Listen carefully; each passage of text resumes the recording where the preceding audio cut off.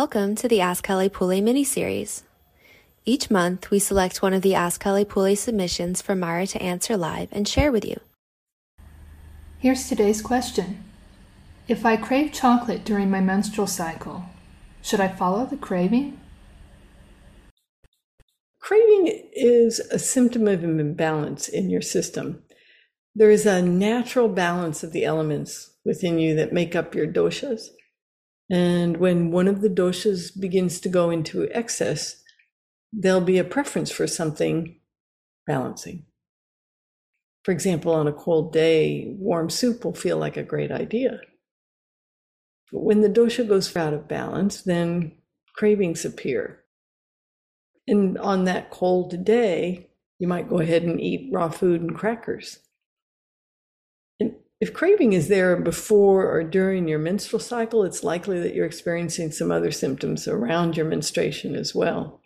The notion that if you feel like eating something, it's your body communicating that you're deficient in that area, or it will be helpful to consume whatever you feel like.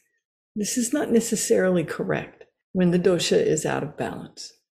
So in Ayurveda, we observe in nature that like qualities attract like qualities, and the opposite qualities bring balance. So it's usually not what we feel like that will be helpful if we're imbalanced, meaning if there are symptoms present. Think about it. If you're having a few squares of chocolate every afternoon, or you're consuming chocolate every cycle, are you likely deficient? More likely, it's something that you've habituated. And so there are practices from Ayurveda and yoga to work with and tune the sense organs. And there are times to turn away from the mind's desire for the sense pleasures. And that's going to bring some freedom. And it's really wonderful how quickly this can happen. If you have the chocolate, you're feeling the imbalance, and your symptoms will be there next month, and they'll likely increase. Ignoring symptoms, as we keep doing the things that are causing them, allows them to grow, and this is actually how disease manifests.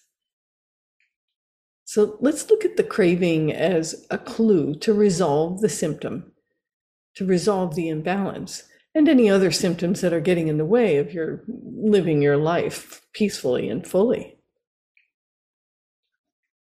The period symptoms that you mention are likely from Pitta dosha imbalance. Other period symptoms that may manifest from Pitta imbalance are irritability and feeling controlling. And you might also have an excessively heavy flow. And with Vata aggravation or Vata excess, other period symptoms that may manifest from Pitta imbalance are irritability and impatience, and an excessively heavy flow. With Vata aggravation or Vata excess, there might be mood swings or lower abdomen or back pain. The blood is darker in color due to a lack of moisture, and there's disturbance in the downward movement that's responsible for moving the fresh blood. Chocolate in itself has the capacity to imbalance all three doshas. Primarily, it aggravates Pitta and Vata with its bitterness and stimulation from the caffeine. If there are added oils and sugar, then it can aggravate Kapha as well, and it has an addictive quality due to the caffeine. Ayurveda is holistic. We look at all of the aspects of an individual and how they work together.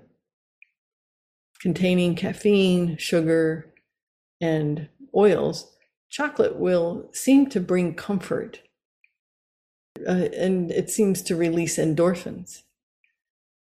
A good question to ask yourself is, what are you avoiding in your life or within yourself that has you turn to chocolate for relief? And then welcome any clues that come forward with open arms. It's common for people who are new to Ayurveda to have all three doshas out of balance. And with moderation and consistency, you can pacify all the doshas at the same time. And most of the free recipes and guidelines on our blog at halipule.com are balanced for all three doshas. So if your symptoms are severe, get in touch for a consultation or start with our Agni therapy program to correct the root cause of the imbalances. And then they can be gone forever. Keep in mind that what you do in the weeks between your menstruations, that lays the foundation for how you experience the days of bleeding.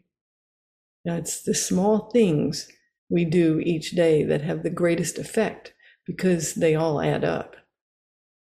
The time we go to sleep, toxins that we might consume, how we treat our sense organs, and the strength of our digestion. These all impact how you feel before and during your moon time. Connect these dots and make the necessary diet and lifestyle choices to pacify the imbalance. Now, Ayurveda is an ongoing journey. It gives us principles to live by no matter where we live or what age we are. So be empowered to be your own healer.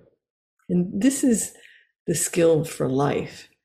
And this is the journey that we offer at Halipule.